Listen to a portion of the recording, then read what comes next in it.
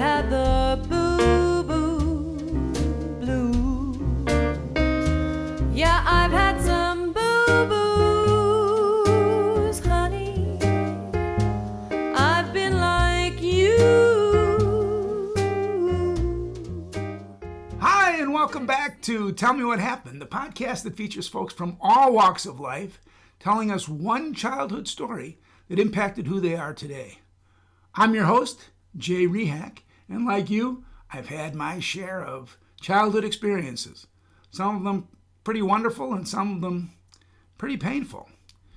But I like to think that everything that happened to me as a child has impacted who I am today and hopefully made me better for it. Tell Me What Happened is sponsored by LaughSaver.com. Visit LaughSaver.com and record your laughter. We'll keep it for you now and forever. It's free, and your children and your grandchildren and your great-grandchildren will thank you for it.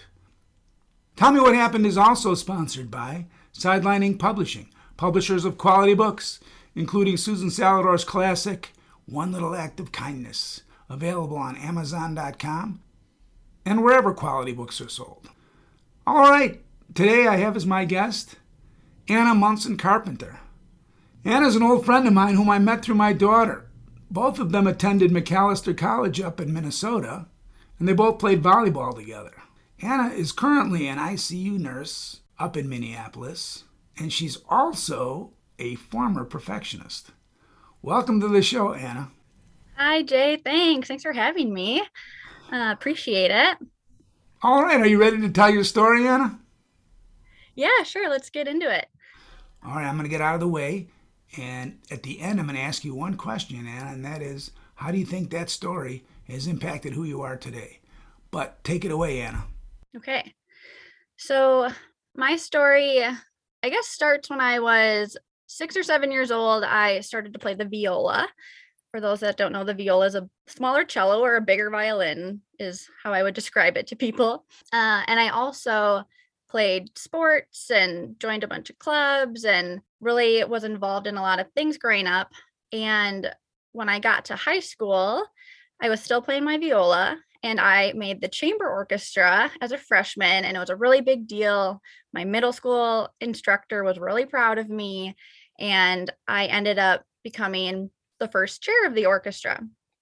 So in other parts of my life, playing sports, giving speeches, I have no fear, no stage fright, nothing. I could thrive under pressure or, want to score the winning point of a game. I could give a speech to 5,000 people or 10 people, didn't matter. But when I played the viola, no matter how much I prepared, I would freeze up when I had a solo. And when I was a freshman, I was in the solo ensemble. Everyone in the conference or in the district had to do a solo if you were in orchestra. And my teacher goes to start the piano to start the song, and I completely freeze. She has to restart. My whole family's watching, mind you. And I start again. About 2 bars in, I completely stop again. Now I'm shaking, basically, and my teacher's looking at me like, what are you doing? What is happening? And she's a very, very serious teacher, so I know she's mad at me.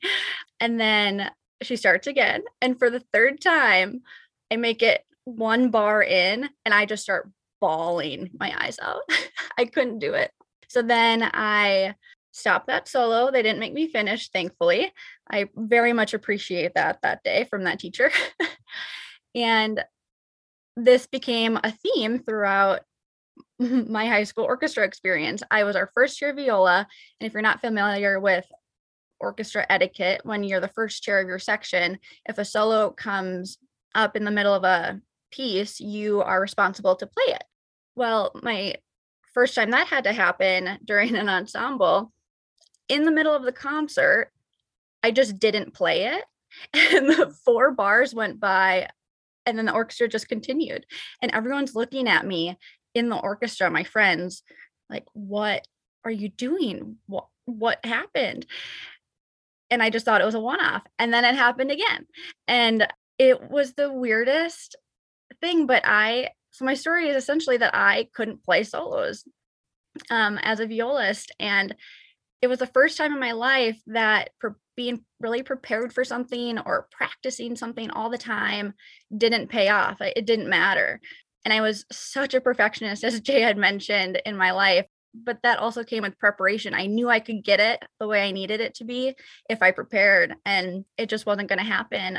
So after not being able to do the solos for 3 years now, I can't count how many solos I failed to do in the middle of performances. My senior year teacher finally said, "You know what, Anna, this year, why don't you just skip solo ensemble? You don't have to do it. It's fine. You don't have to do the solos anymore." And I was so incredibly relieved. So yeah, I think that is the end of the story. Well, I know what you're talking about a little bit, the notion of freezing up or whatever, or the hesitancy. Do you feel like, have you played music since then? No, I haven't played much. I tried to play about a year ago to take lessons from someone and get back into it, maybe join a community orchestra. And it was from a person who played in Europe, and she was very, very, very good. And she did not think I knew what I was doing at all. I came in as an adult learner with basic skills because I did know how to read music and use the instrument. And she was like, no, you must start over. We must start from scratch. So I really haven't played much since that. So how do you think that experience in high school impacted who you are today? Yeah, so I think as someone who is a self-proclaimed perfectionist, who always wanted sort of the limelight or to be the person to, score the last point or give the big speech or be the leader of a group, it was the first time that it was better if I didn't. And I was really okay with that. And it was the first time I felt comfortable giving it up and letting other people play the solo and still enjoying being a part of the orchestra as a whole. And I knew that I was really good at what I did with the team, like with the orchestra, and that I was important to that. And I had accepted that and actually was at peace with it, where I had never found peace with stepping back and letting someone else who's better at something do it over myself. So I think that was a really important lesson to learn. Now as a nurse, even, it's a team effort, healthcare is, and sometimes there's people who are better at, placing IVs or, doing certain skills, or they just have more experience, and maybe I'll get to where they are at one day. And it's okay. I'm happy to let them do it. I know it's better for them, and I know I can help in other ways. It's just as important, but just a little different. And I don't think of the orchestra as a team. Like, orchestras aren't called teams very often. They're called, ensembles, or gosh, I don't even know. But to me, it's just that team mentality. Same with sports, same with work, same with community. It's like we all need to work together and we all can play our role. And I personally am okay with whatever role I find. I love it, man. I'm telling you, that's wisdom that came to you at I think a relatively young age. If you came to that after the experience of deciding you didn't need to do the solos. I think it's hard sometimes to give that up, at the same time to say it's okay. I'm still great at what I do. It's just the solos aren't necessarily my thing. No. Or whatever it is. But that's great. Well, I'm impressed. I wish I could play viola or any real instrument. But listen, I want to thank you for being on the show. Your insights sort of stirred up in me some of my own feelings of, times when I froze up and I shouldn't have, or whatever I did, but you get over it. But thank you for being on the show, Anna Munson Carpenter. Thank you, Jay. All right, well, that's our show. I'd like to thank my guest, Anna Munson Carpenter, former perfectionist and current ICU nurse. Also like to thank our sponsors. And I'm going to end this show a little differently, sort of in honor of Anna. I'm going to end with Susan Salador's classic, The Boo Boo Blues. So until next time, this is Jay Rehak asking you all to stay safe out there and try not to hurt anybody.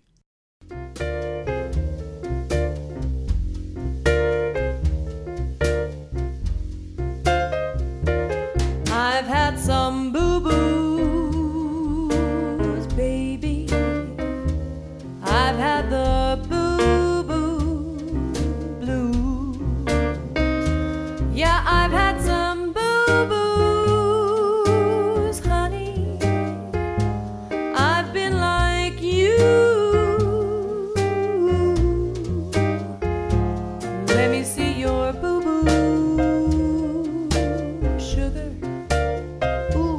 that's a mighty bad boo-boo too.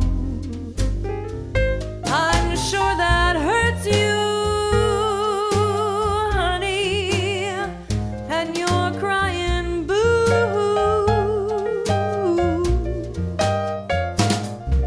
A boo-boo in the morning, a boo-boo late at night, a boo-boo anytime at all. Well, it just isn't right. Everyone's got some boo-boos, baby. We've got the boo-boo blues.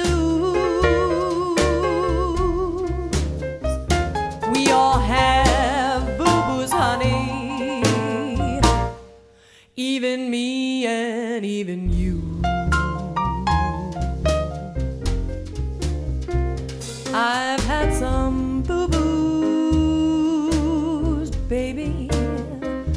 I've had the boo-boo blues. Yeah, I've had some nasty boo-boos, honey. I've been like you. Let me see your boo-boo, baby. Oh, that's a mighty bad boo-boo too. And I'm sure that hurts you, honey. And you're crying boo. A boo-boo in the morning, a boo-boo late at night, a boo-boo anytime at all. Well, it just isn't right. We've got some boo-boos, baby. We've got the boo-boo blues. We all have boo-boos, honey. Let mama fix it for you.